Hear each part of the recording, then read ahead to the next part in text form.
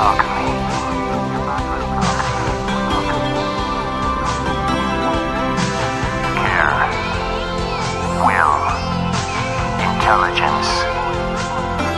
imagination,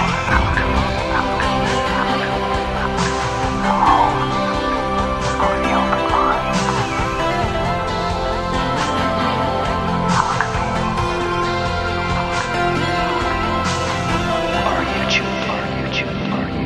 Hello and welcome to Alchemy, the home of the open mind. Thank you for tuning in, and hopefully you've enjoyed the show and the variety of eye and ear opening guests we bring to you on a regular basis.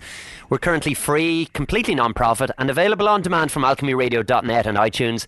And our listenership is increasing all the time, so thank you to all our new and old listeners, or not so new even. You're not that old, are you? Unfortunately, the associated costs are great. We rely on donations to keep the show in its current free and ad-free format, and are very grateful for any help you can offer. There's no fixed cost on the donations, and it all helps. So, for example, if you could spare something small, even like the price of a cup of coffee or a cup of tea every month, it would go a long way towards keeping us afloat. The donate button is on the website, and all support and assistance is hugely appreciated. You can also check us out on Twitter and Facebook. Get following and join the community. Say hello and don't be shy. So then, on to the show. Alchemy. Now, we had some sound issues from about an hour into the interview, and I've managed to clean them up as best I can, so bear with myself and Clint. We do get through the information. It is listenable too, although the sound quality varies from place to place, so hopefully you enjoy things nonetheless.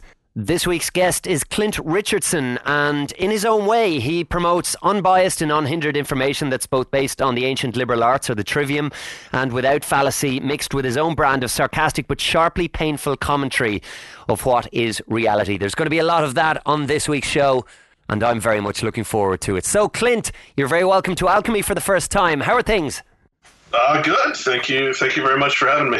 It's a great pleasure. So I'm going to ask you the question I ask absolutely everybody when they come on the show first time. That is the all-encompassing, how did you get from where you were to where you are now? Oh, well, that'll take up the whole show. We've got all the time in the world. The quick version is, I had a very rare form of cancer when I was 17.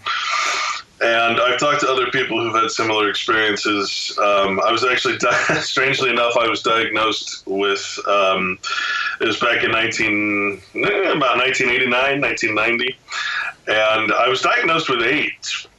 Wow. Which was the strangest thing I'd ever heard, because I had this cancer that only people with absolute shot immune systems would get, either people over the age of 70 or people that had this immune deficiency thing that they didn't know anything about really, and that they were just pretty much telling people that they had it without testing them, and that's what they did to me.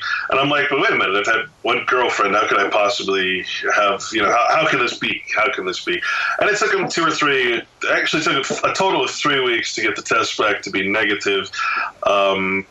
Turns out it was cancer, and this really rare form that was caused by some military dumping of fuels on a local military base it was called Aerojet, actually, in the Sacramento area, and it tainted the entire well system. And just a short time later, my brother's youngest son developed the same form of cancer, and it was what they call a cancer cluster. And so from that point on, that kind of gave me, if you will, a mortality complex, what I like to call it, and made me sort of want to go out and see the world. I traveled. I specifically got jobs. I dropped out of school. I started playing music, started getting into the more spiritual side of life, and traveled, got to see all these other cultures, including yours, and was just like, why are people so interested in America, this cultureless void place here? And I saw how steeped religion and everything was based in these cultures, and it was just fascinating to me. And eventually, because I didn't die, which was sort of a strange concept to me, I settled down in Hollywood. Between that point, I was in New York working for the airlines there, and went through 9/11. Saw that with my own eyes from my rooftop. Wow. Suffered through that. Went through the routine of trying to get food from the local grocery store, which, are every other corner, and, having to wait, through the line and halfway through the store, and eventually getting up to the check stand and having nothing left in the store because all the bridges and everything were cut off. And so I got a sort of a firsthand look at how that would feel to be in that kind of situation where you really, there's no food to be left to be bought because you're in this militarily closed off place with soldiers not letting you into your own home.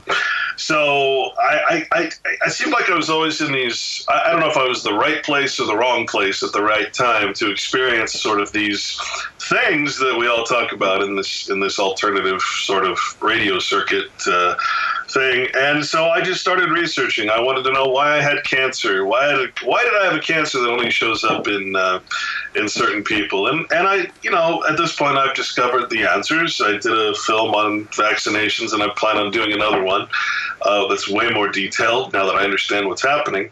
And it just led me to this point where I just started researching pretty much full time. I haven't had a job in 7 or 8 years that I can show on any records anyway. My resume in Hollywood is now worthless because I could never go back to that propaganda machine. Mm-hmm. And I ended up here, and I've been full-time researching. I've never charged anything for my work. Everything's always been free.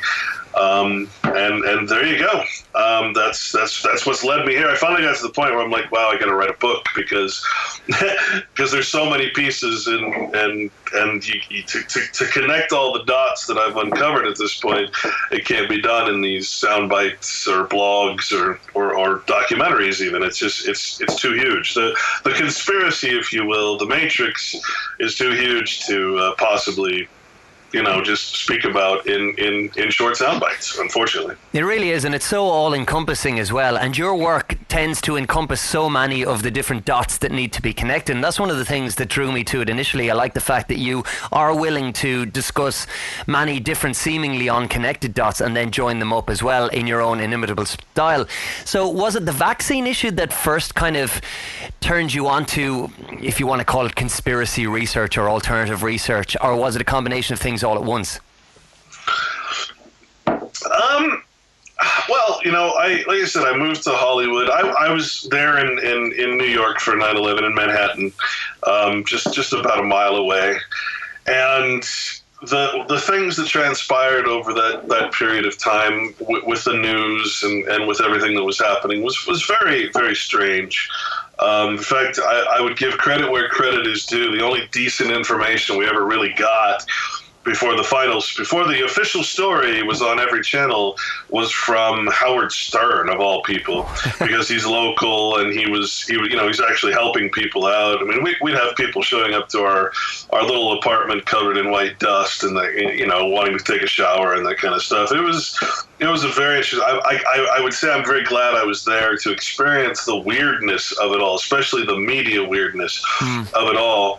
And that always stuck in my head. And, I went to Hollywood and I experienced the propaganda machine firsthand. I experienced the script writers and how they had to change their scripts. And, I was the lead sound designer for video games like Resident Evil, and those type of franchises. So it was a big company and everything. But the aspect of what we were putting out was so disturbing. And finally, what really got to me is I heard an interview about a guy that was dropping bombs from a drone.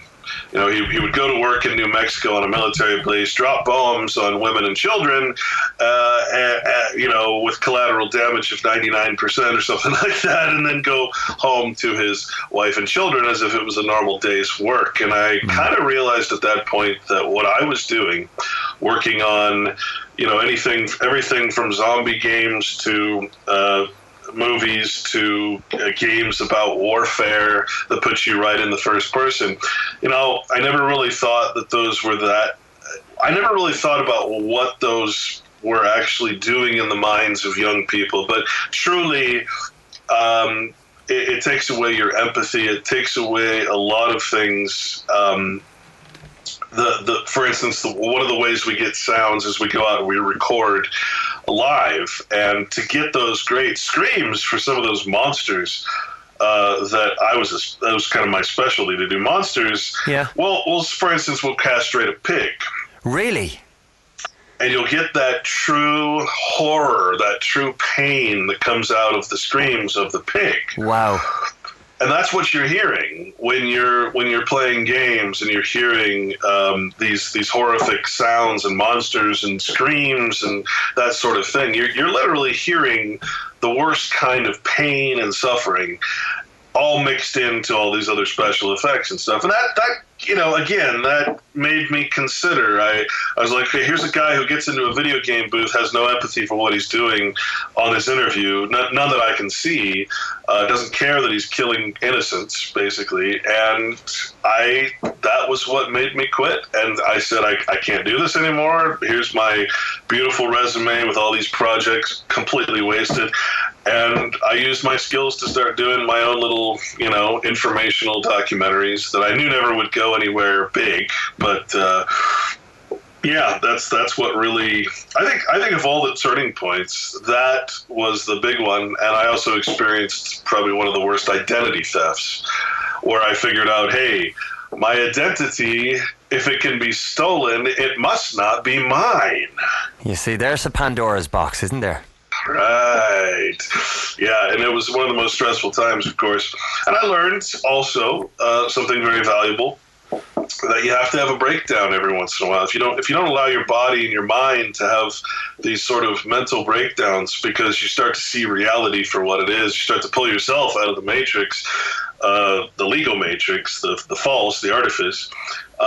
You really have to have a breakdown. You have to let yourself mentally break down. Don't cover it up with drugs. Don't cover it up with whatever it is your hobbies or what. No, let yourself break down. Let the pain come in. Let the trueness of the suffering that's happening all around you come in, because on the other side, it makes you impervious to ever going back to the state where you don't see it again.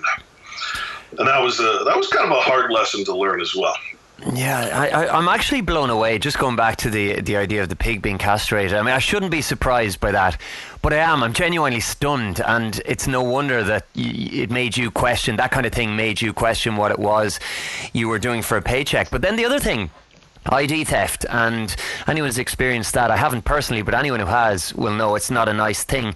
But, I mean, you've alluded to something that most people won't even if it's happened to them, they won't actually question that. Well, how can this happen? And if it can happen and be allowed to happen, what is the construct behind an actual ID? So I think that's a good place for us to go, because you're very well versed in what the system sets up in terms of identification and how to really, really embed our IDs, which most of us associate with us, the flesh and blood man, into the matrix. So what was that like for you? First, tell us a little bit about the ID theft and how it did wake you up to the fact that there was something else going on within the matrix. Well, you got to consider I'm on Hollywood Boulevard, I'm living the high life. I'm doing a job that 1,000 people are lined up to get my job. I'm living it good, A lot of people in Hollywood are only interested in the actors, but people who know production and post-production, I had one of the cream of the crop jobs, and sound is a very incestual, if you will, sort of position. It's a very small number of people that do sound, as opposed to all the computer graphics and the camera work and all that. It's a very small group. You'll notice in the credits that there's just a little section for sound designers and sound editors. So I was very pleased. And the only reason I got there is because I hate to say it. Well, I don't hate to say it. It's one of the lessons learned. The reason I got that job is because I interned for 6 months, and I worked my butt off learning everything I could, to the point where at the end they would have been stupid not to hire me at slave wages. So I worked for $10 an hour for quite a time, after working for free, until I got to the point where I was charging $35-40 an hour, more towards the industry standard, if you will, right? So I'm sitting there living the high life. I'm a good little citizen, right? I've got all my credit, and I've got everything I could want in that type of lifestyle, which is a lifestyle I'd never want again. So all of a sudden, I start getting these letters that say I'm opening credit cards, and then it went from credit cards to loans. I started buying cars and homes because I had such good credit. I had this credit score. Yeah. And I couldn't handle it. There was so many things happening in this identity theft that I eventually gave up because, one, I realized, hey, it's an inside job. I'm here with Bank of America, and every time I get a new card from Bank of America, which happened about 9 times, I'd turn it on and immediately try to spend the money, and it would be stolen out of my account. Okay. And I'm like, there's just no way that can happen unless something is happening on the inside. It's just, split second before I can even, I go to the store, I activate the account at the store, try to spend the money right then, and the money's been stolen. And I'm like, this is impossible. I try to fix the problem. I go to the credit agencies. I realize credit agencies aren't there to help me. They're there to give you a score. And after a while, I've been writing a book about all this called Straw Man, actually. And after a while, you realize all of this is a very ancient system that I don't know if I can explain it, but just to give you one example, that word FICO, your FICO score. When you actually look up the word FICO, is that related to your credit rating in the U.S.? Yeah, federal. I can't remember what it actually stands for anymore. But you have a FICO score, which is called your credit score. Okay, cool. Yeah. Okay, so FICO means any act of contempt done with the fingers expressing a fig for you, and that goes back to the Bible, where you have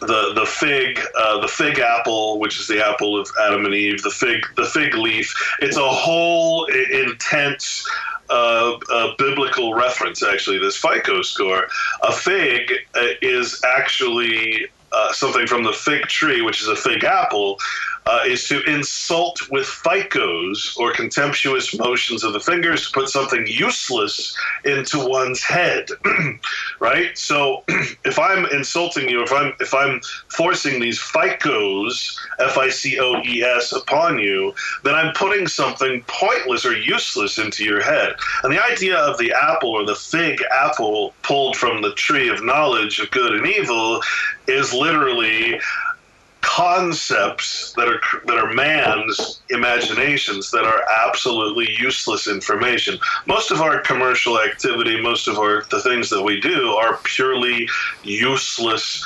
information. Money, for instance, is purely a useless tool. It requires belief in its existence and its value. That kind of thing. So we have all these concepts of good and evil, when in fact all of nature, there's no such thing as good and evil. Nature just exists, right? It's just what it is. There's no good or evil. Only when man applies the aspects of nature does it become good or evil. These are concepts that have to do with the FICO. and so we're given a FICO score. And trust me when I say that is not just some accident or coincidence. All right.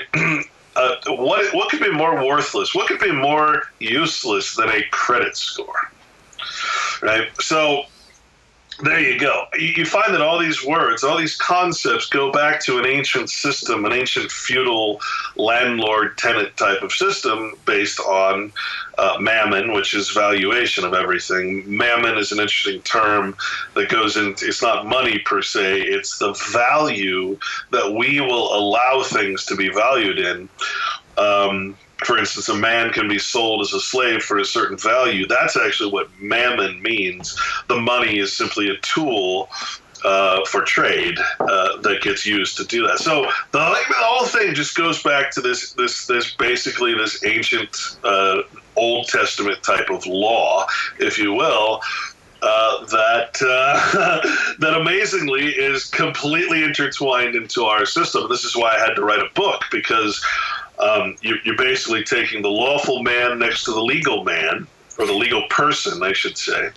And you're comparing, how did Christ walk? How's every man supposed to walk under God and under God's law, under the natural law, whatever you want to call it, whatever makes you comfortable? And how do we walk in personhood, in citizenship, under the gods of the nation? Okay, well, I'm just going to interject there for a sec, because there are a couple of distinctions that I think are worth reinforcing for people at this point, in case it's information they're coming across for the first time. Straw man, of course, which is in the title of the book. Explain what the straw man is. You've touched on it there. So for those who don't know what a straw man is, and don't necessarily know that there is a delineation between the legal fiction and the actual flesh and blood man or woman, or, as you've just described, walking with Christ, or natural law and then man-made law. What are the differences there, Clint, and what are they all about? So the straw man first of all, it's a very legitimate term. It's unfortunately been thrown around by a lot of quote unquote gurus who want to sell you their paperwork or sell you their basically their FICO, their worthless crap. It comes from the Latin, and what you find is that one of the biggest reasons that we have such problems is that we're speaking in English. English was actually designed to be a language for the common man to make him illiterate no matter what he does, and that's a whole other subject. But we actually call English, if you look in Black's Law and other sources, they call it dog Latin. Dog refers to a four-footed beast or animal, in other words, the human or animal form of man that can be controlled, etc. So strawmanius homo is actually the Latin term that means a man of straw, one of no substance, so it's just the form, it's an image, it's a false man, it's not real, it has no substance. No blood is probably the most accurate term. And it's put forward as a bail or a surety. Now, surety, the way the system works is that we act as surety or insurance. We put our bodies up to insure the person or the man of straw, that fiction that we operate commercially under in the nation, whatever nation we're under.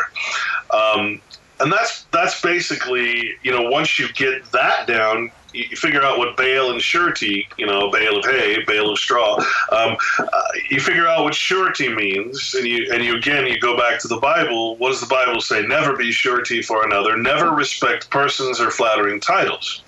Well, everything we do is in respect of persons and flattering titles, whether it's the Queen in her title, and person, whether it's our own, whether it's Clint Richardson, the person of the United States, which is actually property of the United States. And essentially, it says take no name. Well, that's what we do. We take a surname, we add it to our first name, and the reason they call it a last name is because the last name refers to the last will and testament, or the last intention. So we're taking what they call the Christian name, and that's not my term. That's actually the legal term for the first name. Yeah. The Christian name, which if you had that alone, you could not be thrust into the legal system. You have to mix nature with artificiality. You have to mix the real man with the artificial, or what they call natural person. The legal term, any legal term is going to be opposed to anything real. So when you say natural in the legal sense, it's going to mean unnatural. It's very hard to get that type of thinking in your head. But anytime you hear anything legal, it's always going to be opposed to nature, i.e. opposed to, the one true God as they define it. So the notion of the straw man or the man of straw, just a term, don't get too caught up on the term itself. It's merely speaking of the person. The maxim of laws says that while all persons are made up of men, all men are not persons. The other maxim says that a sovereign is not a person. A county, or a city is a person. But a sovereign, such as a king or someone who is actually acting without the legal system or the legal law, man's law, then they don't have a person. The only way you can have a person is to add that surname to your Christian name, that last name to your first name. And again, this is not my, I never speak in opinion anymore. I'm strictly speaking from the legal side. I try to answer people's questions as a judge, as an honest and true, legitimate judge, if you will, as a judge bound by the maxims and principles, the foundations of that system of law, which is the strict law, the written law, the Roman law. And it's hard because, again, you have to think fictionally. You have to think not literally in anything you do. You always have to think metaphorically, artificially, and a lot of times every word we use in the legal sense is opposed to source or nature. So it's very difficult. So you say a man of straw. Obviously, straw can be broken. Straw is it has no real substance. It's hollow. That's the reason they use the concept of the straw man or the man of straw, because it simply has no substance. It's so fragile. It's it's simply a token or a. The best word is person. And when you discover what a person is, then it becomes clear. This is why I had to write it all down. That's the thing, and to codify it then, we're essentially dealing with the creation of a company or a corporation on birth that happens to have the same name as the name you go around using and take ownership of yourself. So the man and woman, let's say you're called Joe Bloggs. There's a corporation also in the name of Joe Bloggs, and when you're operating within the state, you're using that legal fiction, to use the term that you used earlier on, and that's why you are bound then by the man-made laws as opposed to the natural laws that the man or woman, who can go by whatever name they choose themselves, should actually be living by. Would that be a correct summation of what you've said then? Yeah, to make it easy for people to understand, I'm sure your audience is pretty up on a lot of this, but it's very similar to renting a car, or, for instance, playing a Monopoly game where you choose a little person, a representation of yourself. Maybe it's the shoe, maybe it's the car. What's your vain favorite avatar that you're going to play by. And as soon as you choose to become or represent yourself as that fictional entity, that car or that shoe, well, then all of a sudden, you see, it's not you that's under any law. It's never you. It's no man is bound by any of man's law. Only man's property, only persons are bound by the law. And if I'm operating in that shoe, well, that shoe is property of the monopoly board, of the corporation, the nation, right? So I have to follow the law of the shoe, the law of the person, in other words. And they call it the law of person. So what it means to be put forward as bail and surety is I'm saying, okay, I am going to ensure that this person operates commercially and does so according to the system of law that's set up to regulate and administer persons. And if that person does anything that is against the law, well, then I'm offering myself, my true self, my body, as insurance for that. Right? Now, most people go to jail for their crimes because time is money. Yeah. If you have money, you notice that rich people don't go to jail because they pay their way out. They pay their bail, and they're home free. But the poor and the middle class go to jail and pay for their crimes with time, because time is money. Money merely represents the labor of some future or past, event. Uh-huh. So it's a promise to pay, in other words. So, again, you're talking about another good example is the chessboard. As soon as you agree to play the game, then you're bound by that law. If I go and I play, well, then I have to only move my knight up 2 or 3 spaces and to the left and to the right, or whatever the law says, whatever the license is given for movement in that commercial sphere of those black and white squares, right? I as soon as I enter into the matrix, I am bound by the law of the matrix, right? I can't pretend that I'm able to do something that I can't. I'm bound by that law. And that's the interesting thing about legal law, is that it's actually a very limiting law, while at the same time it allows you to act against the natural law. It gives you the word license is a synonym, for anarchy. The true sense, generic sense of the word anarchy is actually lawlessness.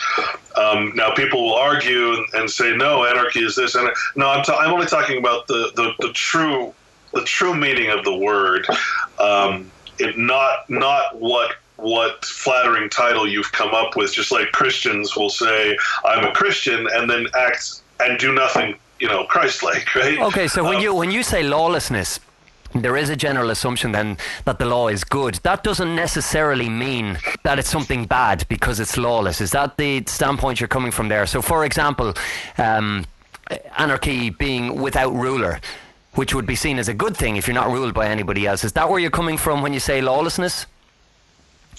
Not the concept of a ruler per se, because you can have no ruler and you can have a system of law and still that law will sit there and be unobeyed, which is pretty much what's happening in our government. Our government is not following its own law. It immunes itself from its own law, so it is actually standing in an anarchical position. The monarchy is another example. It's above the law. It has no law but its own. So we can't charge the government, for instance, of a conspiracy because it's immune from such charges. Yeah. It is the conspiracy. That's what combination and confederation actually mean, conspiracy. So our very government is a conspiracy. It's a plan between two or more people to put people under a system of law, or injure. Injure simply means to put someone under your system of law. That's jure means by right or by law. So injure, you're literally. If I sue you, how can I sue you? I'm saying, well, I'm not going to let. And you'll forgive me. I don't wish anything I say to be religious, because the Bible is against religion. The Bible is against the state. The Bible is actually the highest law. The Bible is not religion. And so when I say the concepts like I'm going to abandon God's law, which is charity and forgiveness, and I'm going to sue you in a court of law, well, that means I have to disrespect all of God's law. I have to respect persons. I have to respect the authority of the God that is the judge or magistrate of that court. If you look up God, it means magistrate, mayor, president, king, pope. That's what the word God is. And that's why people get confused with the Bible, is they think the word, anytime the word God is used, it must mean this entity that nobody seems to be able to define. What it actually is the king translating the word God into kings and queens, and it's always men that are doing the damage. It's never the concept of Jehovah, in other words, and that's a whole other conversation, obviously. But it's interesting because when you get the definition of God under your belt, and you verify each time you see a word in the Bible, that's the word God is almost a meaningless word. It's a generic term that is strictly an English term, which again is designed for illiteracy. And the reason the king, of course, uses the word God for kings and magistrates and mayors and all that is because the king is God. He's the vicar of God. He is literally the God's replacement on earth. And I've got plenty of old colony paperwork and opinion to show that when the colonists move over here, they recognize the king as God, and all of our natural rights came from God, which was the king. And that is absolutely correct, and is verifiable and traceable back through documented, again, verifiable evidence, because a lot of people will automatically cast aside the Bible because they feel they're not religious or whatever may be the case. But it's impossible to have a conversation about the law, the legal law, without mentioning the Bible, because that is where man's law actually stems from. Isn't that correct? Well, this is why I say I'm sort of pairing up like the path or the walk of Christ. Remember, there was no J, so it gets a little confusing. But and then the path of the legal person, the man walking under the law of man. And no, the law of man is generally opposed to the law of nature. There's no reason to have law of man if you're following the law of nature. So all of man's law must therefore be opposed, or if you will, in anarchy towards the natural law. Okay, and that's hard for people to take the word in its. I did a whole write-up on what anarchy actually means. There is no dictionary in the world that will define it the way people like Mark Stevens and other sort of famous anarchists define it. It just doesn't work that way. It's a flattering title being used by people to sell products at this point. And you have to know the true meanings of words, or the words will deceive you. They will put you into this delusion. And that's my whole point, is to say, okay, I understand where you're coming from. Just don't call yourself by a word that means something opposite to what you're promoting. That's my big, why do you insist on calling yourself something, that isn't, that doesn't have anything to do with the actual term and how it should be used and should be applied, and how it is applied in the Bible, how it is applied in law, how it is applied everywhere else except in your little world. Yeah. Now, again, I don't mean offense by this. I'm not giving you my opinion. I'm saying, hey, this is everywhere I look, this is how it's defined, except by maybe a few quote-unquote anarchists. But who am I going to listen to, right? Am I going to go to source, or am I going to follow a group that claims to be under a flattering title? Well, I'm going to follow the anarchist group as much as I'm going to follow the Christian group, knowing that there are no Christians. Christian is. Let me put it to you this way, man. The Bible doesn't say come and be a Christian. There's no concept of Christianity in the Bible. That's purely an act of man. That is purely to get you to join a religion, a corporation, an artificial person, which the Bible is against, and to love the church and hate the Bible, because the church doesn't ever preach the Bible, because if it did, it would show that the church is against the Bible's precepts, the Bible's law. All right, that's the fascinating thing about it. So the church serves two very important parts. It causes you to either to either hate the church and therefore by connection hate the Bible, or it causes you to love the church and therefore by connection hate the Bible. It's a remarkable feat of sleight of hand, isn't it? Yes, it is. It's all illusion. It's all word magic. It's all, I call it the DNA of words. When you break this down and you finally understand how the illusion has been put over you, and how everything, you notice Bible is outlawed here in public school because they want you public-minded, because the Bible teaches privacy. The Bible teaches you how to be a private man under the natural law. The public system wants you to be completely dependent on the public system, right? That's the difference, and that's why the public system wants you to go to church, or it wants you to hate the church. Doesn't matter as long as you hate the Bible, as long as you're never ever going to see that. And I want to be clear here. I am not promoting any church, any religion, because the Bible is not religion. The Bible is what's called the unwritten law. Okay, this is the quote-unquote common law. The problem is, and as the courts define it, the Bible is not a law that is enforceable, because it's not a positive law. It's what's called a negative law. A positive law is something that we say, I want a right, man. I want the right to do this positively. But see, if you want to be free of that positive law system, all law from Congress is positive, well, then you're going to have to think negatively. And that sounds like a bad thing, but of course, in the legal language, everything is opposite. Yeah. So the Bible is the negative law. The constitutions are actually the negative law. What that means is that, hey, this is what you cannot do to me. The negative law is the law of being left alone.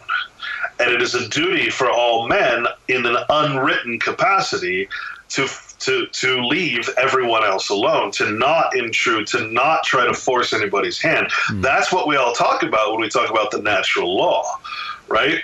And it's right in the Bible. You can't dismiss the Bible. In fact, everything from the trivium method, all of these different things are actually from the Bible. They've been stripped out of the Bible. The Bible has been put aside, and we snap the name trivium, or we snap the name whatever. And that's how basically all of these movements have started. And again, they're designed to make you, come out of the Bible and never learn the true nature of all these things, the true source of all these things that we've developed these movements on. And again, I'm not just saying this. I was a hater too, man. I hated the church. I hated it. And then I just picked up the Bible because, as you said, no decent researcher out there can study the law and possibly miss the Bible. Yeah, it's impossible. When it's the very foundation of all law. And when you read the court decisions, it literally says it's unenforceable. That's the very problem with it. And all the system of law that's built on top of it, all the legal aspect of law, is strictly there as a funnel, as a sort of a trap to say, if you don't follow the Bible law, not the religion, the law, then you will be bound by the legal law. The very reason that we are in the situation we are is because we respect persons, which is against the Bible law. I shouldn't call it the Bible law because it's really similar in all cultures. Scripture just means really ancient knowledge. So I would call it the spiritual law or the law of nature, right?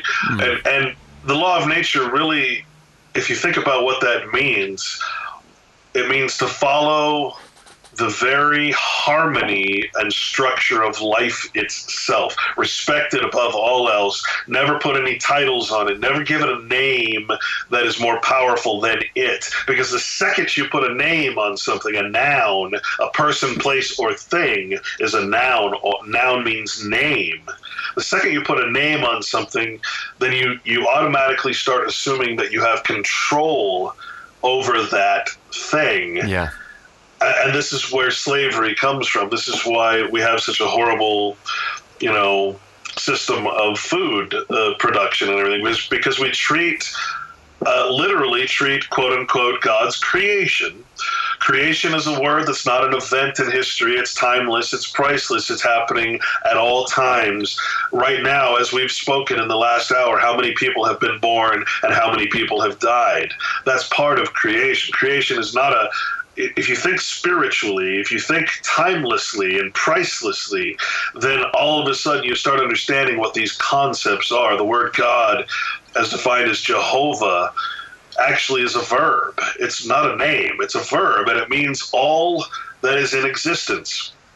All that is happening, all that has happened, did happen, and will happen, right? That in nature. That's what actually God means. It's not some figure in the sky that the church created. It's not some artwork. It's not some concept or anthropomorphization.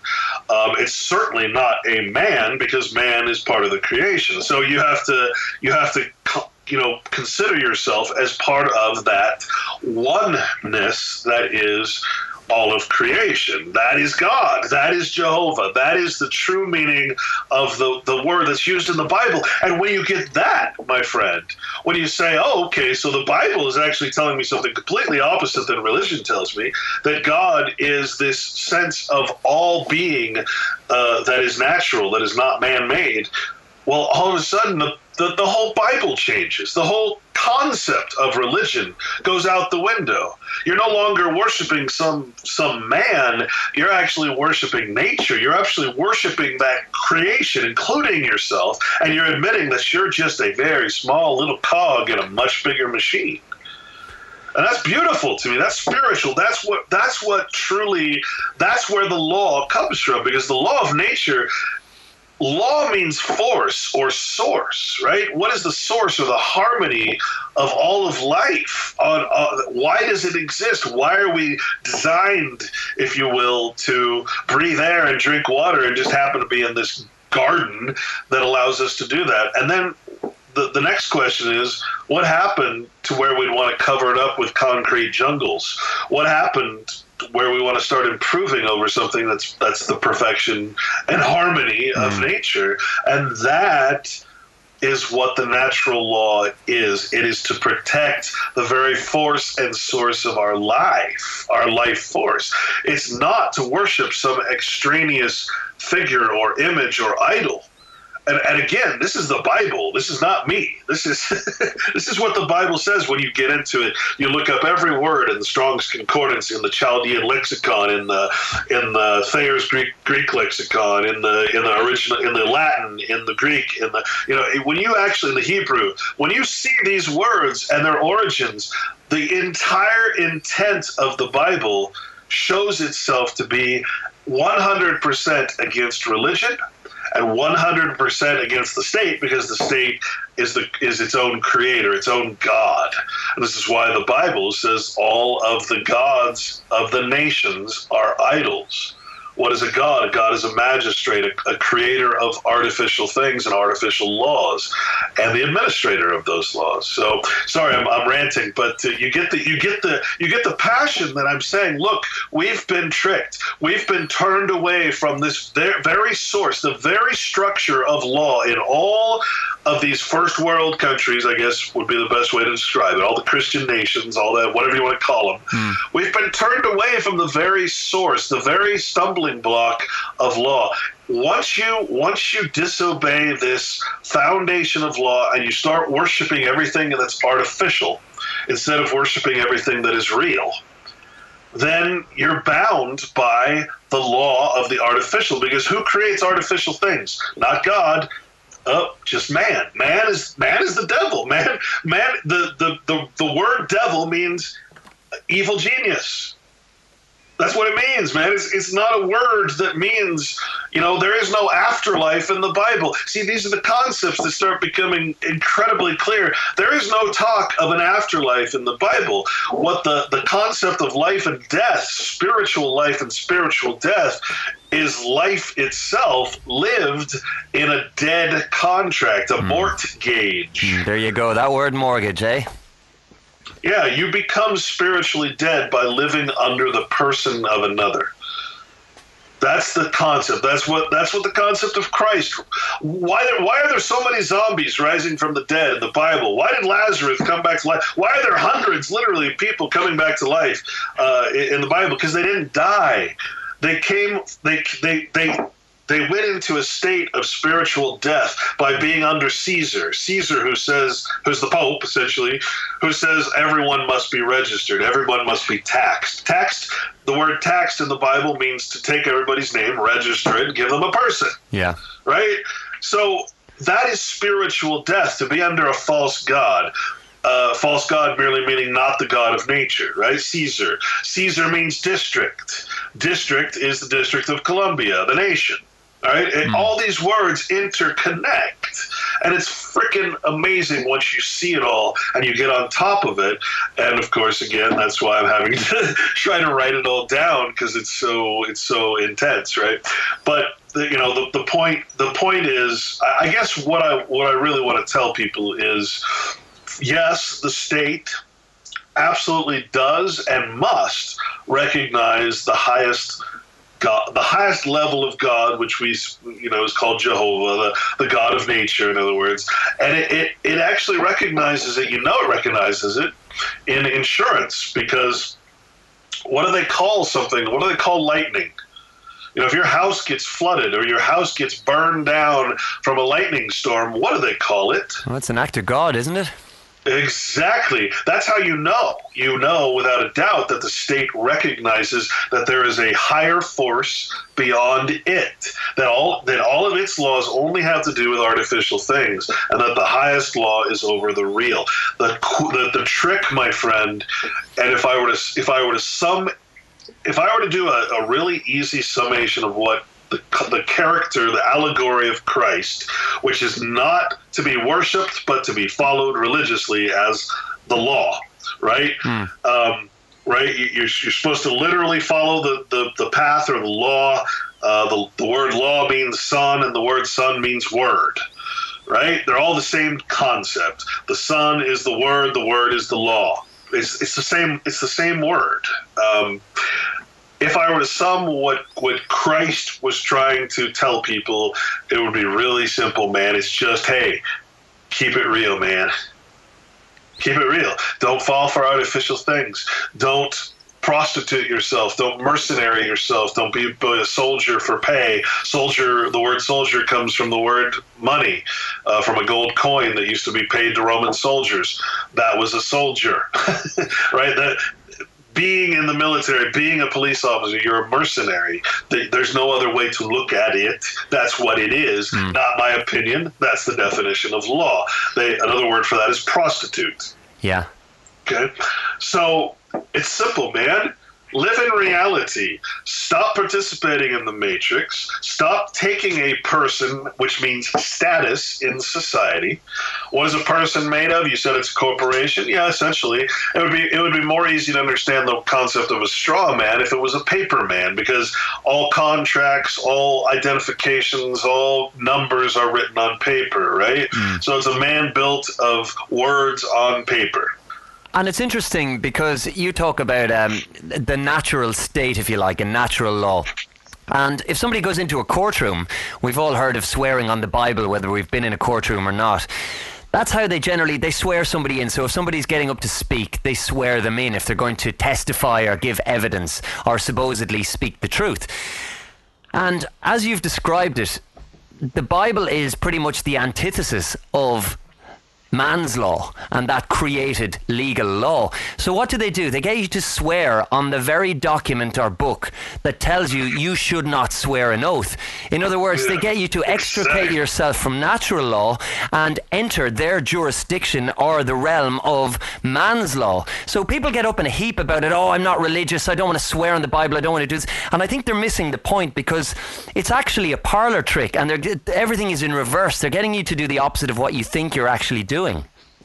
Yeah, I'm not religious is a very interesting concept, because you actually are religious. And let me tell you why you are religious. What does it mean to do something religiously? Well, I'm right now drinking a cup of coffee. I religiously drink a cup of coffees every day. Yeah. I religiously follow a law that says I must have coffee. Maybe you're an alcoholic, maybe you're a drug addict, whatever it is, you're religiously doing something. What are you going to do after the show? Well, maybe I'll turn on the TV and watch my favorite sitcom, reruns of Friends, whatever, I don't know. That's a religious action. What am I going to do at Christmas time? Well, I'm going to do exactly what society has built up in complete nonsense. I'm going to put a Christmas tree up every year. I'm going to lie to my kids outright and say that Santa Claus is going to give them gifts. I'm going to lie to my kids outright and say the Easter Bunny exists. I'm going to lie to my kids about just about everything. That is a religion. You are participating in a pagan religion. You just don't know it. You don't want to admit it, because what does it mean to act religiously? It means to follow a law. What is the Bible? The Bible is law. It is not religion. If I go to a religion, well, then I'm following what's the last thing the Bible tells us. It says to seek no other doctrines. This is it. You don't need anything else. Take no other doctrines of man. What do you do when you join a religion? You're taking the doctrine of another man. You're taking the law of a church over the law of the source, law of the Bible. And I want to be clear, because we call the moral law, the scriptural law, the natural law, the law of God, all these different terms, we call it the unwritten law. And so one of the riddles you have to figure out is that the law, or the word, as they call it, of God, the natural law, is not made up of words. The word of God has no words in it. Words are a creation of man, remember? So the word of God is the very structure and harmony of life itself, of nature itself, the entire universe, whatever you want to, however far you can put your mind out into that endless state of being that we would call Jehovah, God, right? It's the very thing that keeps us alive. It's the air we breathe. It's the water we drink. It's the food we put into our bodies. And I always, one of the things I hated about the Bible was the concept of sacrifice. Until I came to read a couple of authors, obscure authors, and I actually found out that sacrifice is the opposite of slaughter. What do we have? We have slaughter yards. We care not the way our food is treated. We, again, castrate pigs just to get sounds, good sounds for zombies or alien creatures, right? In fiction. We harm nature to create fiction, and that's a very strange concept that can be found nowhere else in nature except with man, and that's why man does need a law. Man does need a moral compass. Man does need this sort of self-evident law that, again, is not made of words. It's the respect of the harmony of nature, the pure empathy, no apathy, you know. So sacrifice is something where you're actually not the cult sacrifice, you know, that is pointless, that you're sacrificing to some god. I'm talking about, hey, the Arab culture, for instance, that hangs a lamb and slits its throat and worships the taking of the life and regrets the taking of the life, but honors it as a sacrifice to sustain our life, right? It's the most humane way, it turns out, to actually kill is to slit the throat and bleed out slowly.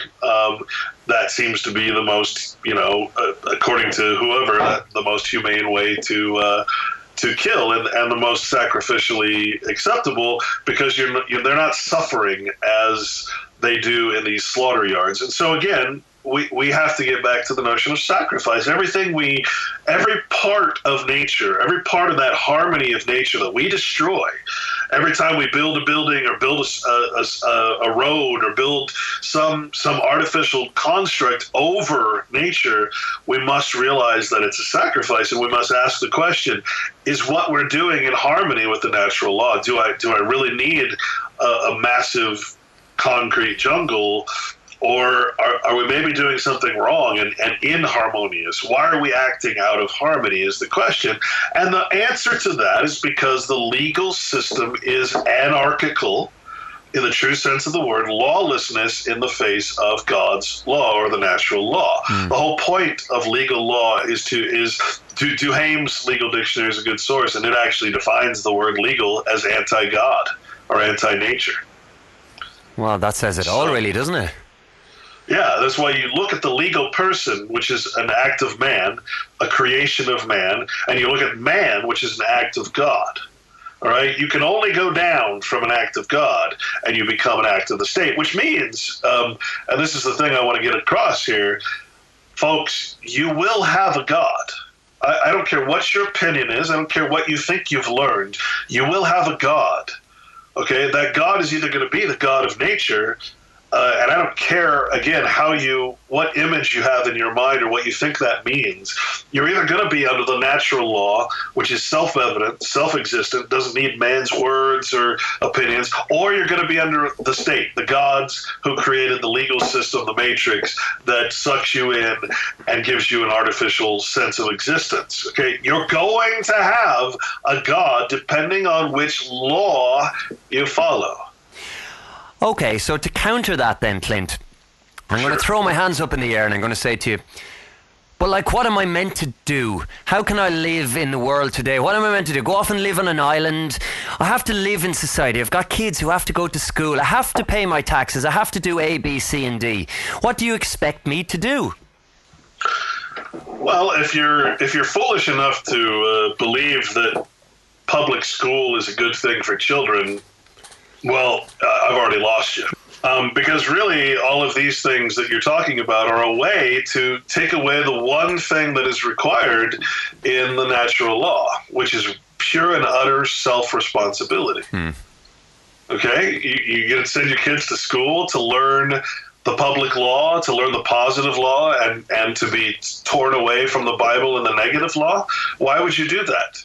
Why would I always ask the question, my friend, I say, why would anybody in their right mind do all the things that we do? And the answer to that is no one's in their right mind.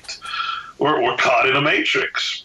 we're literally caught in something that is designed to take us away from our very true self. And this is the notion of identity. It's two words, man. Id, entity. What does it take? What does it take to keep that going? Well, it takes ego. So the entire public school system is there to develop an ego. It's there to make you believe that you are that straw man, that you are that identity, that you are that number, that name, that all of that, right? So you ask me, where do I go? Well, I hate to break it to you, but nature never went away. God, if you will, God's creation, nature, never went anywhere. People decided they were going to build a bunch of shit on top of it. But that's, where do you go? You go back to nature. Where is the matrix, is my question. Where is the matrix? Well, the matrix is very much either in our heads or on top of nature. Exactly. So if it's all fiction, if it has no substance, if our persons have no substance, where are you going back to? You're already there. You're not actually going back. You're just realizing that you're already there. The truth is, you never left. Only in your head did you accept these lies, these fictions. You've never left. What you're trying to avoid is jurisdiction, a system of law. Is what you're trying to see. You think that that's a place. And indeed, it's a jurisdiction, just like a cartoon can only exist in a cartoon world. And, a character in a book can only exist in the pages and words of that book. Guess what? A person, a legal status, can only exist in that fictional jurisdiction that takes up no space, actual space or substance in nature. It's all in the mind. And so your goal is not necessarily to go anywhere, although, it's obvious that there is this concept of persecution of people. I hate to always use the Matrix movie as an example, but it is truly the best example. And I've broken down, in my second book, I have a whole breakdown of the Matrix and where it comes from, the books that it's actually plagiarized from, which if you read those books, the whole movie becomes almost comical compared to what the actual author was trying to tell you, who was a French philosopher and teacher in France, in Paris, I believe. And I can send you that information too, but once you read this Simulation and Simulacrum, once you understand that we're living in a simulated reality, and a simulacrum is actually a copy without an original, which is a very deep concept. Once you understand that, once you see the simulation for what it is, and that it has no substance, just like Stromanius Homo, a straw man, a man of straw. It's not real straw, obviously. It's metaphoric, and it has no substance. Okay. You have to detach yourself, because you've attached your Christian name, your real name, your gift of God name, if you will, to a creation of the state, and it's the last name, so it's the last will and testament. Your will is shown, your intent is shown that you want to abandon the natural law, and you want to get the rights of someone who is leaned against. Whereas in God's realm, it's unalienable rights, as they talk about. They don't say that for persons. That's for men. Only men have unalienable rights. You give up those rights to accept political or positive rights when you enter into a personhood, a status. Right, you're becoming the shoe. You're becoming the chess piece. You're becoming the personification of some concept. So my answer is there is nowhere to go, because every place on earth has been claimed under some legal jurisdiction. Okay? You don't have to go anywhere because you've never left. Only your mind has been shifted into this alternative reality. And that might be quite difficult for a lot of people to get their heads around if they're encountering the information for the first time. But it is really that simple. And I know certainly as I was growing up, I always prided myself on being at least semi-intelligent, and as a result I overcomplicated so much of what was going on around me and in my life.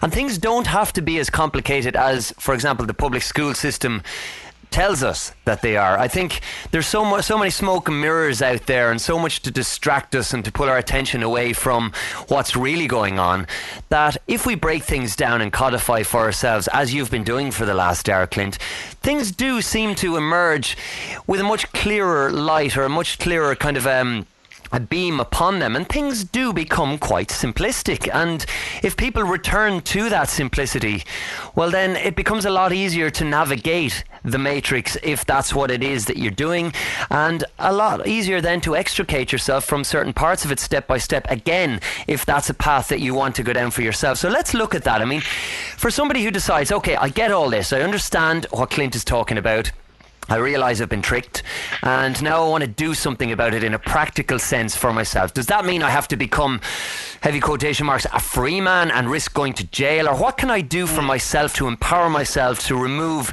even step by step, myself from the matrix, and to remind myself that I am living in nature, and to, again, to return to nature? I understand that we're not really returning, but to use that term for want of a better one. It's tough. First of all, anybody that uses the word freeman, avoid like the plague, because they haven't even done enough due diligence, enough research to understand that free means franchise. And a free man is basically what happens to a slave when he's citizenized and put into what's called freedom, which is a franchise. Okay, explain that one, because that's going to be a difficult one to grasp.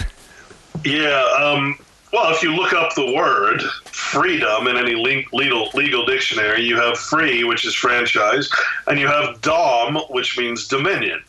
So you're free to, let's take a rat in a cage, which is essentially the same as a person in a jurisdiction, or us within our borders of our nations, right? Rat in a cage. The rat has freedom to move within the cage. Does that mean that the rat is naturally free or politically free? Well, it's not naturally free. Yeah, exactly. I mean, the answer is self-evident. That's the beauty of finding this sort of hidden code, or this hidden law, which is not hidden. It's self-evident. It's obvious. It's right there in your face. You've just never thought this way before. You've never actually thought spiritually before. Or thought in pure reality before. And the definition of God, again, what's so interesting about it is God is defined as anything that is self-evident or self-existent. Okay? My name is not self-evident. Clint Richardson, the person, is not self-evident. It's something that needs to be proved to exist in a specific jurisdiction. Clint, the man, the as you say, the flesh and blood man, all these terms that are thrown about in the straw man, thing, and the movement. I'm self-evident. I can look at you, and you can look at me, and one of the funniest things is when people stand up in court and they say, "I'm a man." Of course, the judge knows you're a man. He's not stupid. All the judge wants to know, and this is key, is whether you're acting today in person, or you're today the attorney or representative of that person. In other words, are you the agent of that person, or are you, in fact, appearing as the surety for that person? Okay? So, to understand the entire structure of how this works, you must understand agency, the agency relationship. A similar word to agency is trust.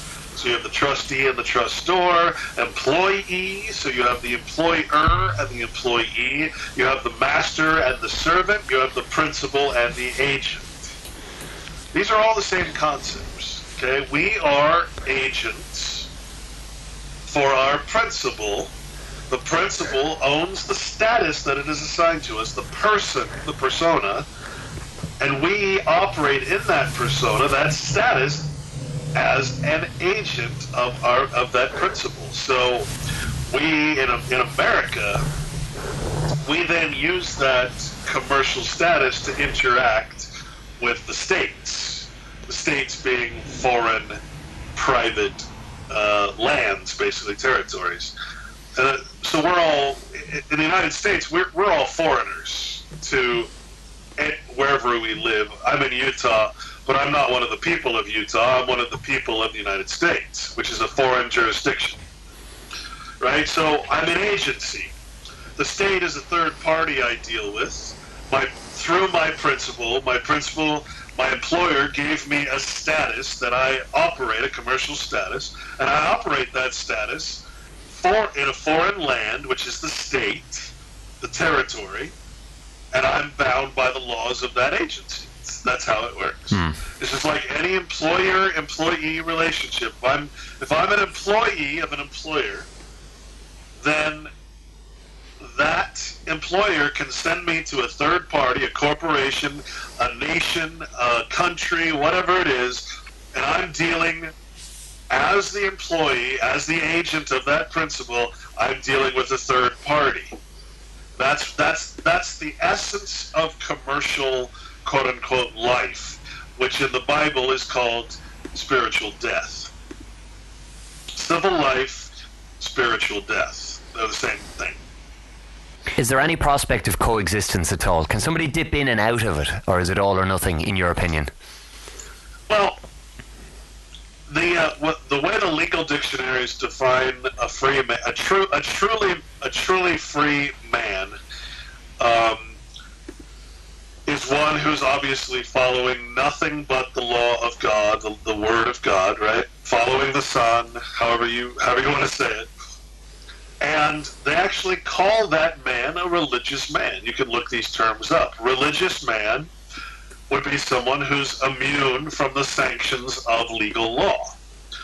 Okay, this is why monasteries are built. A monastery is a sanctuary. What is a sanctuary? It means that there's no legal law allowed there, and therefore there is no sanctions or punishments of law allowed there.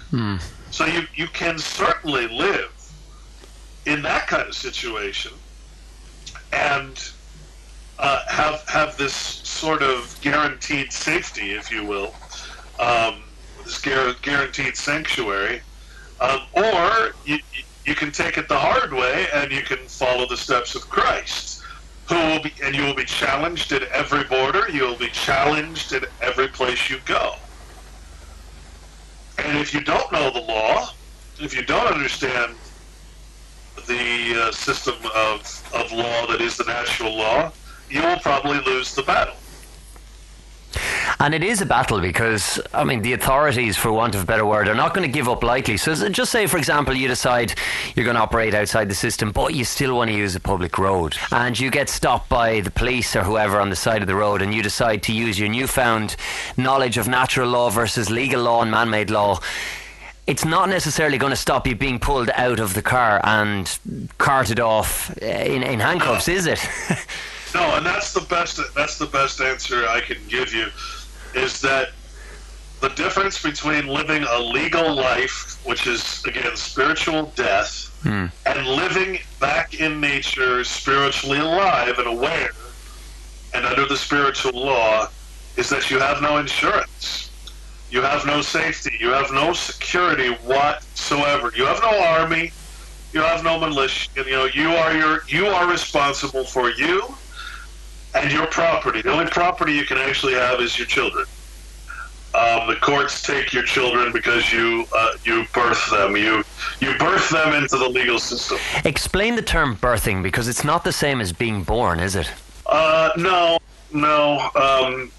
A ship, for instance, a ship on the sea, which is essentially what a citizenship is. It's a vessel provided by the state to sail the seas of commerce, which is under the law of the sea.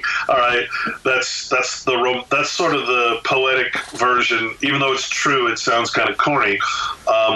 Water is a word that, when you look it up, it means we say that we're underwater, for instance, when we're so much in depth. I was underwater when I was hit with identity theft. I could not possibly pay all those bills. I had to get them discharged, written off, right? So water is a term There's that echo again, darn it. Water is a term that does not mean water. Okay? The sea or the Holy See is a jurisdiction. Okay? It's a commercial jurisdiction. And keep in mind that the civil law and the ecclesiastical law both created by the popes. Okay? And remember, the legal system is what is opposed to God. Okay, that's very important to understand. The Pope wanted to separate secular and what he calls his spiritual jurisdiction, so he created the civil law, the law of persons, the law of fiction. It all came from Rome. In fact, the legal dictionaries still tell us that if all else fails, we fall back to the law of Rome. The Electoral College process is part of the Roman process. Everything we do is pretty much straight from the Roman system of law. There's nothing unique about America, by the way. And really not much unique about all the countries that are in the United Kingdom. They all, of course, fell under. They were companies of the Vatican, right? So the question about being birthed. When a ship comes into port, it fills out a bill of lading, which is basically a birth certificate, and you stress what cargo is upon the ship, what's being taken ashore, and what's being given away. You look up the word delivery. Delivery means to abandon. So a ship delivers its good, meaning it's abandoning those goods from its lading, from its burden. And so when a parent actually births the child, puts the vital statistics of that child onto a birth document, and then that document is certified into a birth certificate, you've just created, that's the birth of a legal entity. So now we have an identity. That doesn't mean that identity has anything to do with the flesh and blood man, as we're calling it. The baby, in other words, your child, a child being a legal term as well, is not necessarily in any way attached to that birth certificate. And this is one of the hardest things to realize, is that this whole system is voluntary. People don't like to hear this, but the entire structure that we're under is voluntary. Even the Queen of England has come out and said that she rules by the consent of the government, the volunteerism of the nations and the king. So what's really interesting about the word volunteerism is you got to remember every word has a dualistic structure. So what's the legal definition of volunteerism? Turns out volunteerism has another name, and that name is the doctrine of master and servant. That's what volunteerism actually means in the higher language, the king's language, the legal language, okay? And when I say higher, I mean higher in authority when you're under it. Not that it's better. So when I'm birthed into a system, what I have to do in order to become or to be surety to that person is start using its name. And so we're taught to have our children confirm and ratify the birth process. So we're not actually the person. The person just sits there until we start using its name. We start signing our Christian name with the surname attached to it. We get a Social Security number. Social Security is under the UN and World Bank. It's now in 140 countries or so. China has the same Social Security as we do.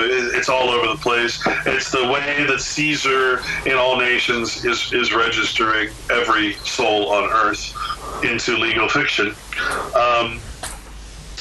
And so you actually confirm the bond and surety to that person that was created at birth by using it. You become the end user, basically, and you start signing your name as that person. Instead of signing just your free Christian name, you're signing your franchise name, you're operating in commerce through the property of another, and therefore you're bound by the law of another or a stranger, right? So that's how it works. We're voluntarily. Now, you don't have to ever use that name. You can always avoid using that name. Unfortunately, that means that you're going to have to make your own way. You're going to have to live in nature. You're not going to get the benefits of the state. You're not going to get the benefits of quote-unquote public education. You're not going to get certain benefits, which, of course, a benefit is essentially an inducement to contract, right? Yeah, like a benefit isn't necessarily a good thing. For example, if the state decides to give you bed and breakfast for the next 20 years, that's a benefit. So they send you to jail. That is technically a benefit, isn't it? So I guess the answer to almost every question that's going to come is like, well, how do I drive? Well, actually, the laws say that a private person, the idea is to become private, right? Right now, everything we do is publicized, right? People don't even have a concept of what privacy is anymore. Privacy is to not be a public citizen. It's to be a private citizen of wherever it is in this nation, in this place. It's to be a private citizen of the territories which we call states. States are foreign to the United States, right? So that's a private man. A private man here has no United States or national citizenship. So that's the difference between territory. Territory means land, and nation, which means status. And if you have a national status, well, then you have no land.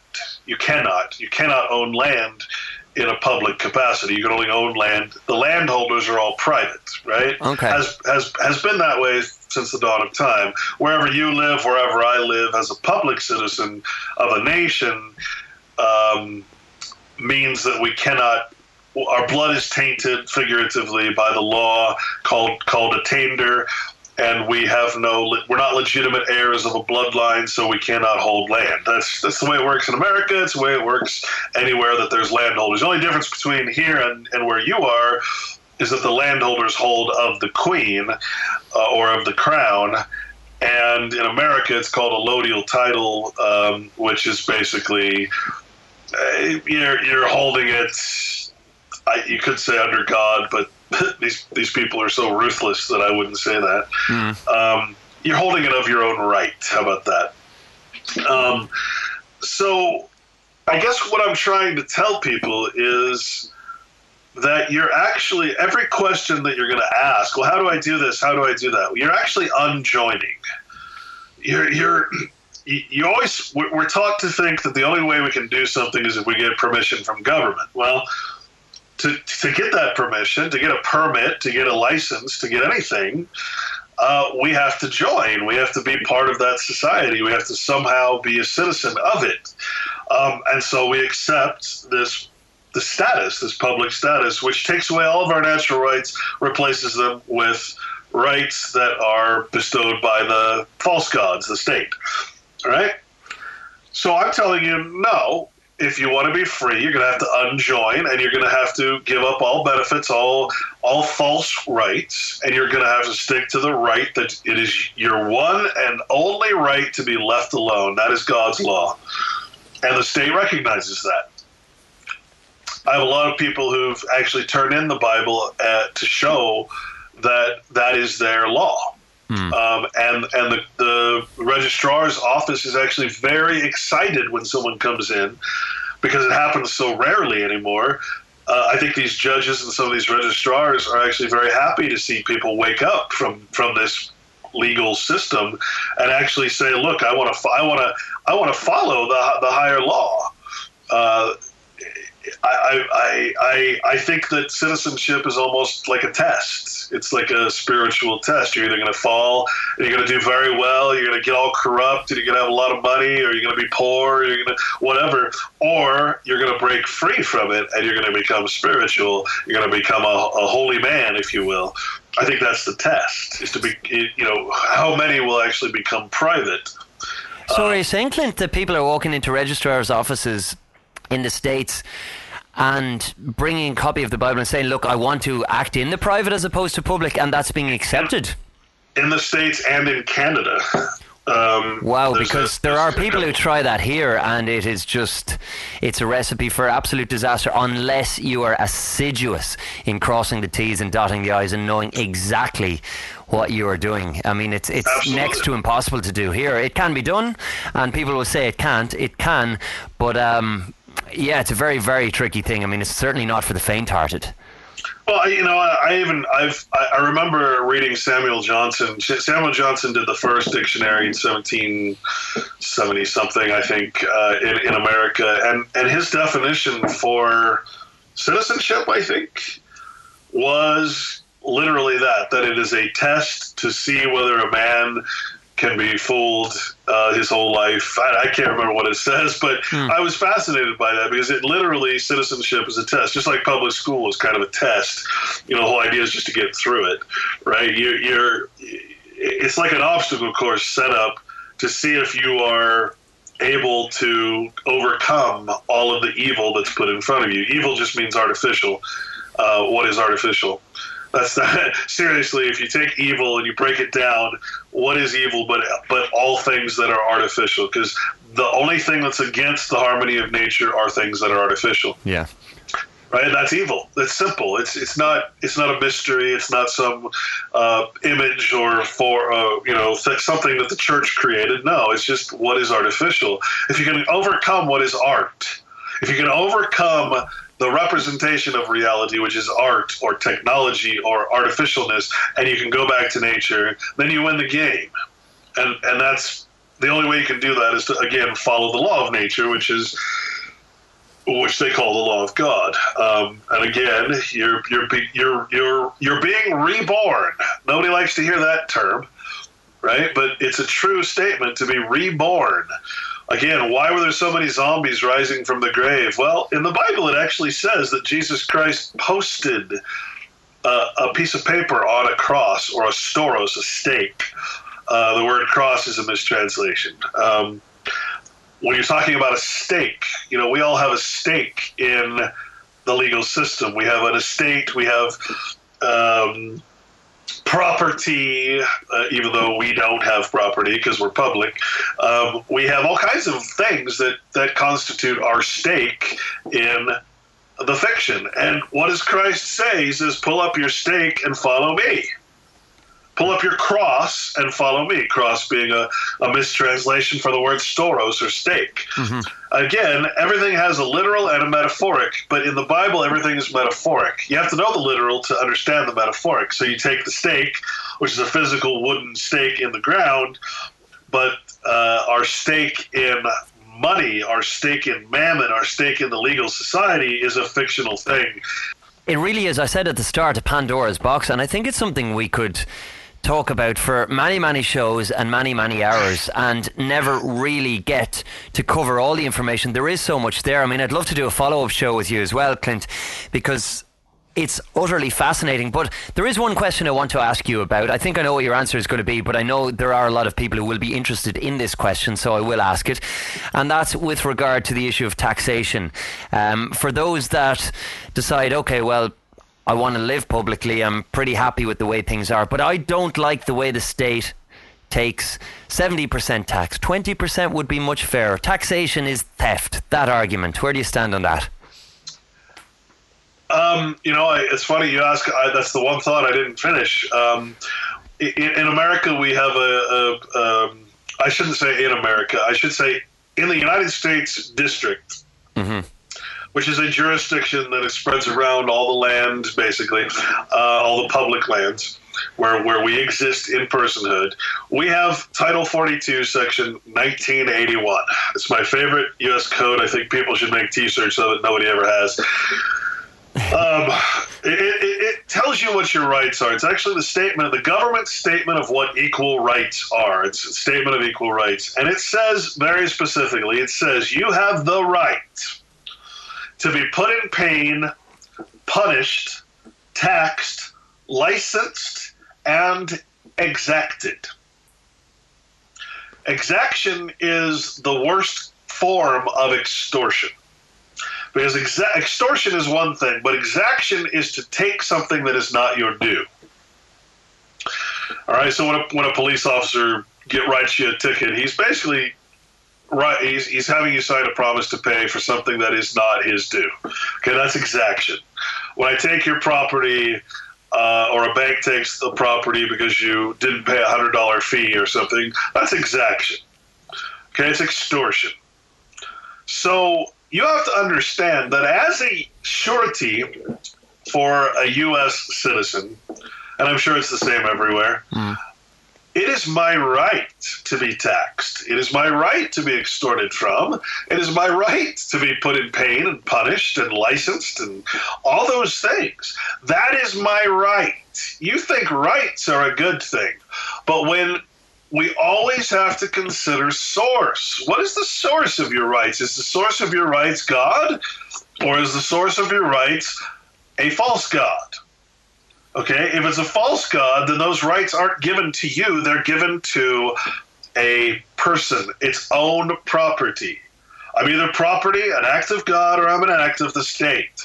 You choose. It's your choice. It's your voluntary action to accept either the fact that your rights are unalienable, which means none of this U.S. code applies, or that you accept the Title 42, Section 1981, and every other law that says amazing things that nobody ever seems to read, and you can be put in pain, punished, taxed, licensed, and extorted, exacted from, as your right. But you see, the right under the natural law, the negative law, that's all positive law. The negative law says it's your right to not be exacted from, to not be put in pain, to not have your shit messed with, to not ever be bothered by the legal side. And they acknowledge that. That's why they have to positively list it as law, because otherwise it'll assume that you're falling under a negative category, which means they can't. What they do to you, what they allow themselves to do to you as surety for their person, their property, is listed as positive law. Negative law is the presumption that you are not under the positive law and you're to be left alone.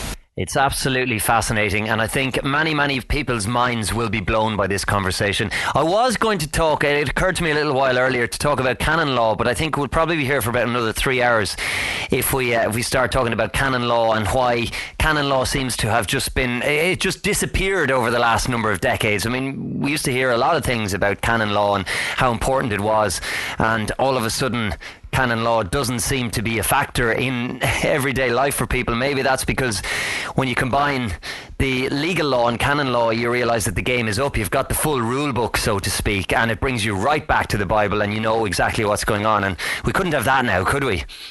Well, you always ask, what's the source? Who created canon law? Was it God? Or was it the gods of the Vatican?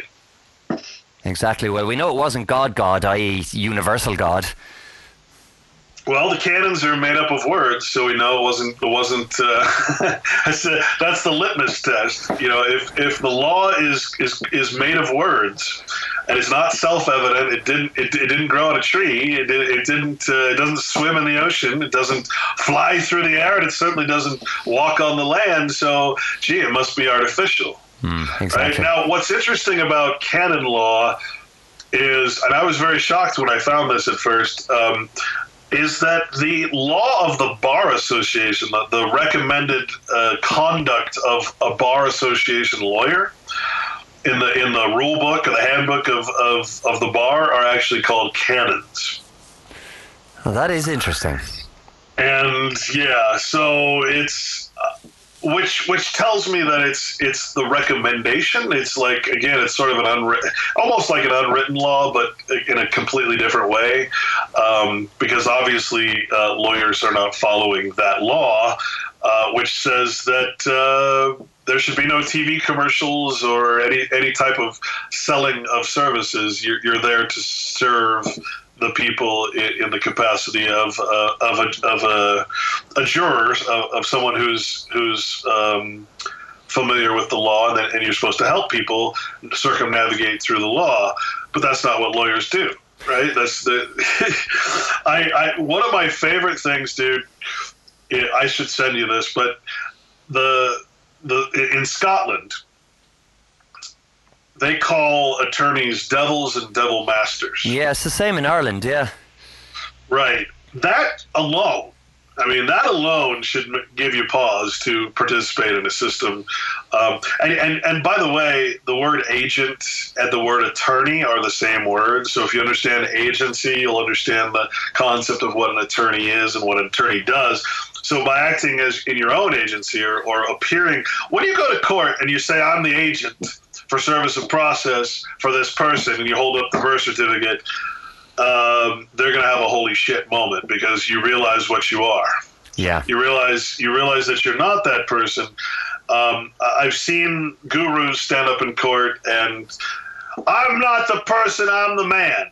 And the judge, if it's a good judge, will offer some hope, some clue to these people. And the judge will usually say, he'll tell you, hey, you are you're on the right track, but you're being a total asshole. Sorry if I can't cuss. You're being an asshole right now. You're telling me something self-evident. I know you're a man. Don't tell me you're a man. Don't insult my intelligence by telling me you're a man. That's foolishness. That's absolute foolish rhetoric. Don't ever do it. They're going to look at you and they're going to know that you don't know what you're doing when you say I'm a man, not a person. Okay? You're there because of a person. A person needs to be administered. An account needs to be administered, discharged, whatever. So when you don't appear as the person, but instead show up as the agent or attorney for that person, the person being of the source of that birth certificate, when these gurus show up and they say, I'm a man, the judge will actually say, look, I'm conducting a business here. This is an administrative court under commercial law, international law. You are either John Smith or you are his agent. That's what they're going to look at. I am only looking for two possible things. I'm either looking for the person, the name, which means that you'll stand up and say, I'm surety for that name, or I'm looking for the agent for that name. Yeah. Remember, the agent is the man. You see, the interesting thing about agency is that, and you ever notice that an attorney cannot be charged for the crimes of his client? Yeah. And if attorney and agent are the same thing. Exactly. If you're appearing in court as the agent, i.e. attorney, your own attorney, yourself, basically, then you're there to administrate a corporate fiction. But if you show up and appear, quote unquote, as the person, then you're bound to whatever the court decision, and they can throw you in jail right then. Yeah. So let's say I was to go out and hack somebody to death in the morning, and I got arrested for it, and I was brought into court in front of the judge or magistrate, and I said, no, I'm here appearing. Is that going to stop me being thrown into jail? No, it doesn't work that way. You have to realize that even though it's, you've heard of honor among thieves. Yeah, right? Of course. There is a system in place that is an honorable system. And again, don't take honorable as good or bad, or don't apply your opinion of what honor is. They honor a man who can show conclusively that he is following the law of God, the law of nature. Mm-hmm. Do you think that if you hack somebody up, you're in good standing?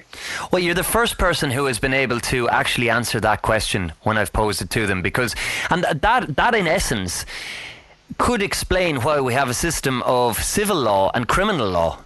And why there is a distinction, because quite often people who might be experts in civil law say, okay, well, you can do this, you can do that, you can do the other, but it doesn't apply to criminal law. And then when you ask the question why, there's very rarely an answer. And I think you've just given me that answer, Clint. Well, look at it this way, man. What we're really talking about is called contract law. Yeah. Once, think of it, again, this is the lesson. This is the spiritual lesson. You don't have to be religious to understand this. In every fictional tale you've ever heard, how is it that the devil interferes? Because the devil is never, Satan, whatever, is never allowed to actually interfere in your day-to-day life. The only way that he can get you under his power is through what? Tricks and covert activity. A contract. There you go. Word magic. He gets you to sign a contract. All of a sudden, you're under the devil, the evil genius's plan, right? You've. This is why the Bible says, "Take no oath, give no fealty to anybody but God," right? But nature, the God of nature. The second you sign a contract, again, you've just. One thing, you've respected a person because you have to sign in person. You have to sign in a surname. Secondly, you're respecting the flattering titles. Thirdly, you're giving an oath. You're operating in a law that is other than God's law, right? You're doing everything wrong. Well, citizenship is a contract. It's a tacit contractual relationship. And again, for those of you that say, and you're mistaken by this, the principles of law actually agree with me. Again, not my opinion. It's a voluntary contractual relationship. Why is it voluntary? Because you participate in it. You sign your name. You use its protections. You use its security. You use all of its consumer protections, all of the benefits and all the rights, and then you're going to show up to court and say, hey, I'm not that person? That court is going to flip you off. It's going to be like, what do you mean you're not the person? Don't be an idiot. You've acted in every way that shows that you are voluntarily operating in a commercial vessel that we provided you, and you're going to come up to me and tell me that you're not acting in that person? Give me a break. That's ridiculous. This is why I say be careful of all these gurus out there. Notice I haven't tried to sell you anything. Okay, yeah, you can download my book for free, which I'm now reorganizing and redoing. I don't want a thing for it, man. I just want people to wake up, because there's no use for one person to be awake, for one man to be awake when everybody else is asleep. Yeah, well, so here's the problem, man. Once you go into a contract law, you now have no rights. Your rights are given to you. You no longer have the right of tort. You no longer have the right to complain. You no longer have any of those rights that we supposedly worship, because you've accepted a different form of law. You've accepted contract law, the contractual relationship, which we call citizenship. It's voluntary. You confirmed it by your signature and all the things that you've acquired because of it. You've registered your house, your car, your children in that name that is not your name, the property of another. You cannot then just pretend that you're not responsible. You must have responsibility for your actions at all time. And what the Bible really says is that God sees no persons. God will judge you according to your actions and your actions alone. God respects no persons or flattering titles. Take no oaths to any other God. All that stuff. That's very important as law. Because once you take that contract of the devil, you've abandoned your negative rights. You've accepted positive rights, contractual rights. You no longer have a right to do anything because you've lost that unalienable right. You've sold it. You've been purchased. Another word for purchase is conquer. Conquer and purchase are the same thing. So, again, it sounds like you're talking about religion when the whole time you're actually talking about what is the foundational principle of law. And once you leave that foundational principle, which literally is established as the Bible, specifically the King James Bible, but if you're reading it in English, you're not reading it. If you're not going back to the Greek and original Latin terms, you're not reading it. You must know what its original intent is as the law. So that's, if I have one message today, it's don't let the devils, the gods, the false gods of religion and of the state, of the church and state, any longer take you away from understanding what's written in the Bible. Because once you do understand it, you're reclaiming your true and natural self. You become that concept of I am, and I am nothing other than what I am. I am self-evident truth. There's nothing that you can say to me that will make me accept any name, any person, place, or thing that you throw at me, because it's all fiction. That's that is the law that you should follow religiously. Just like I'm drinking my cup of coffee, you're supposed to follow the law religiously. If you don't, then you're entering into a false religion. And the difference between acting religiously and being part of a religion is pretty obvious. A religion is a noun. It's a person, place, or thing. To act religiously is a verb or an adjective, one or the other. It's to take an action and to always be in that action. That's the difference. See, I can join a religion, I can get a flattering title, and I can pretend I'm all holy and shit, or I can actually act the part and be immune from all of that fiction. So this is the choice. This is the voluntary action. We either become dead in all these flattering titles and mortgages and contracts, or we live spiritually. We live according to the very law of nature that we cannot deny. It's there. It's self-existent. Or we go, we trip and we go back into the fiction. So, the concept of committing a murder in cold blood or whatever, you're protected if that murder was justified, believe it or not. If for instance, a private landholder in the United States, a private landholder has every right to kill someone who intrudes, a public person who intrudes on their private land, because they're sovereign over that land. They are the god of that land. Right? So the legal system isn't going to punish them because the legal system has no power. Now, if that man goes off of his private land and commits an act of aggression against a United States citizen, well, now all of a sudden you have the law of nations coming. You have the law of the sea coming into play, because now it's not so much that you've harmed a man, you've harmed the potential capital, human capital potential, the ability of that person, that man, who's surety for the property of the government to be taxed and licensed and extorted in every way possible. You've actually harmed government by harming its surety for its person. Government doesn't give a shit about you as a man, but it certainly cares that as a man, you're not going to be able to perform as an employee, as an agent anymore. You're not going to be able to make the government money. And so as a private man, you're going to have to pay for that. You're going to have to pay for damages. So you see, there is sort of this very strange honor code between the private population, the landholders, and the nation that they've created. But you'll never see a private man take a public name. He'll never, the quote-unquote people that created the United States, the nations, okay, another word for nation is to be born in, or goyim. The people of the nation are called the goyim, slaves, okay? Those people who created the nation and their posterity, their bloodline, who passed the land from one family member to the next for eternity, that's eternal life, those people will never be United States citizens. Why would you give up your privacy, your unalienable rights, to accept publicity, which causes you to lose the very thing that protects your land? Yeah, it just wouldn't make sense, would it?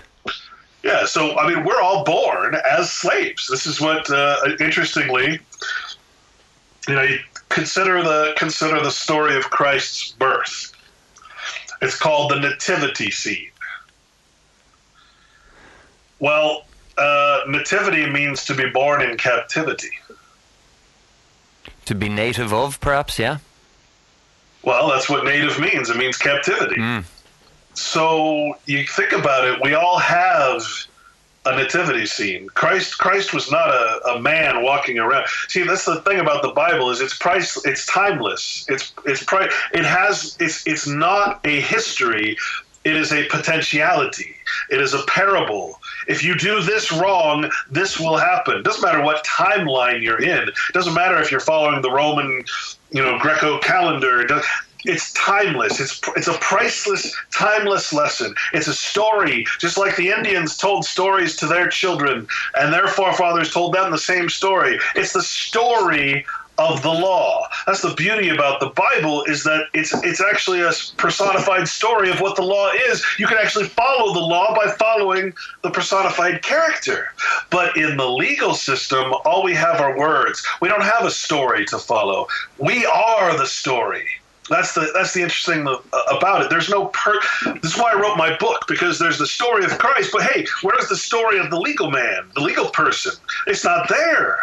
You have an entire law book on what the person can do, but you have no story to follow to do it correctly, right? So it's chaos. And over here you have the story of the natural law, a story told in a personification of a man, Jesus Christ, right? But that's not a history, because God's law is timeless. It has no history. It's always has been, always will be. It's not made of words. It's not made of numbers. It's not made of timelines. It applies to every one of us. And so we either choose. We choose the legal story, or we choose the spiritual story. And that's what my book is trying to show, is to tell, I should say, is the story of the legal man, the story of why we're in so much trouble. And as is the case with so many of the conversations on Alchemy Radio, it brings us right back to the point of personal responsibility, and those that are willing to take on personal responsibility and accept the consequences of their actions or inaction or otherwise. Well, there's one more thing to it. Are you willing to die for what you believe in? If you're not, then stay in the system, man. Go plug your ass back into the Matrix, where everything tastes like go and stay in the system. Forget it. You don't need to know all this. Just be happy in your slavery. But if you're like me and you can't stand the notion, you can't stand the fact that you're stuck in this thing, then you better learn the alternative. I shouldn't say the legal system is the alternative. You better learn reality. You better focus on understanding what the law is. Now, the entire structure is to keep you away from the Bible, to keep you away from the law. The Bible, in churches, the Bible is furniture, just like in Masonic lodges. The three sacred holy books in the Masonic lodges they call it furniture, and it's the Bible, the Quran, and the Talmud. Okay? That is the furniture of the lodge. The Bible is just the furniture of the church. It's an excuse to pretend that it's a justifiable concept. But in fact, it goes against the Bible. It's there to deceive. It's there to take you away from the very thing that will set you free.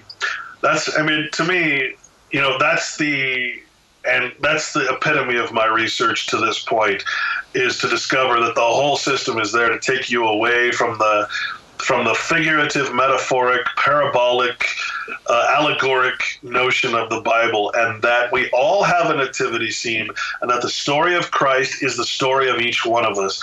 And the only way that Christ will return is when we start acting Christ-like. There is no God. There's no returning God. They call the gods of the zodiac are all the returning gods. They eventually come back around, don't they?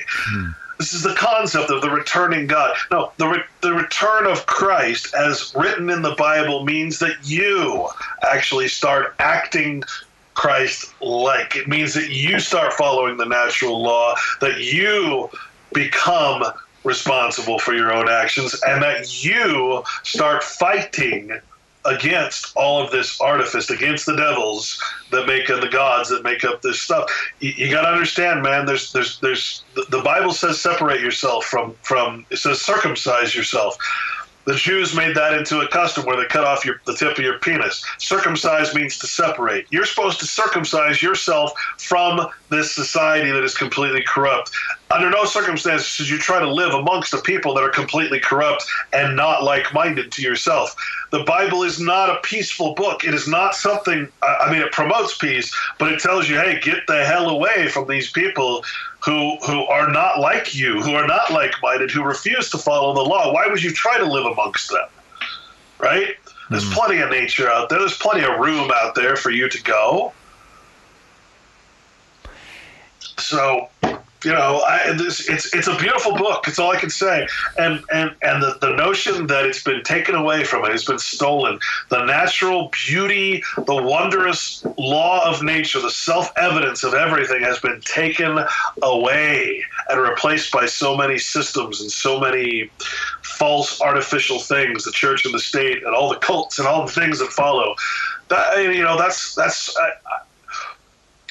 get a lot of ridicule, my friend, for talking this way. For nobody seems to listen. I keep saying it's not religion, it's law. It's not religion, it's law. Quit blaming me for being a Bible thumper or some kind of religious zealot or nut. Yeah. Listen to what I'm telling you. Stop. Don't not listen to me just because I'm talking about the most famous book in history, the most revered book in history, and you're going to dismiss me because I'm talking about the very structure of your law that you're participating in? Okay. I don't know what to do. What can I do? What can I do except continue to try and get people back on track, right? Well, I think you're doing a mighty fine job of it, Clint, for what that's worth. So tell us how people can find out more about you, your work, and if they'd like to get their hands on the book or anything like that as well. The book is downloadable for free, always will be, at strawmanstory.info. The book is not for sale. I'm going to be printing the book, and I did collect donations from people to print it, but it's not for sale, and that is explained in the book because the only way I can sell it is to publicize it, to make it public, to publish it, and I'm keeping it private. And that's all explained in the first little section of the book. Strawmanstory.info. And again, this is a compilation of my life's work, really. It is a way to examine the legal law and the scriptural law, the moral law, in other words, the unwritten law versus the written law. It is a way for people to not have to go through the hell that I've been through for the last 12 years, deciphering all of this stuff full time, without pay, without anything, without any support, hardly, except for the good people that have supported me. Yeah. Like I said, I haven't worked in 8 years. I've been full-time researcher and activist. I had a blog. It's got hundreds of entries. It was realityblogger.wordpress.com. TheCorporationNation.com is where I keep my documentaries. Other than that, there's at least 1,000 radio shows out there in the nether that I've participated in. I have a guy, Drew Carter, great guy. He archives my radio shows at Corporation Nation Radio Archives.wordpress.com, and I'll send you that link. I love the work that you're doing, Clint. I will continue to follow it, and I really look forward to speaking again. Hopefully you'll come back onto Alchemy and have another chat, because there is so much that we didn't even scratch the surface of there. It's a never-ending rabbit hole, I think, and I'd love to delve further into it if that's something you're open to. Absolutely, man. I enjoyed it. Fantastic. I have the power, you have the power, we have the power. Clint Richardson, thank you for joining me on Alchemy. Thank you so much. Take care. Alchemy, alchemy, alchemy. I hope you've enjoyed this episode of Alchemy. Remember, we rely on donations to keep the show in its current advertising and free, completely free format indeed, and are very grateful for all the help that you can offer us. As I said earlier, no fixed cost on donations, and it all helps. So the price of a cup of coffee, a sandwich, a small convertible car maybe would certainly help keep us afloat and go a long, long way. Our donate button is on the website, and all support and assistance is hugely appreciated. So thank you all for your recent support indeed. Until the next time, I have the power, you have the power, we have the power.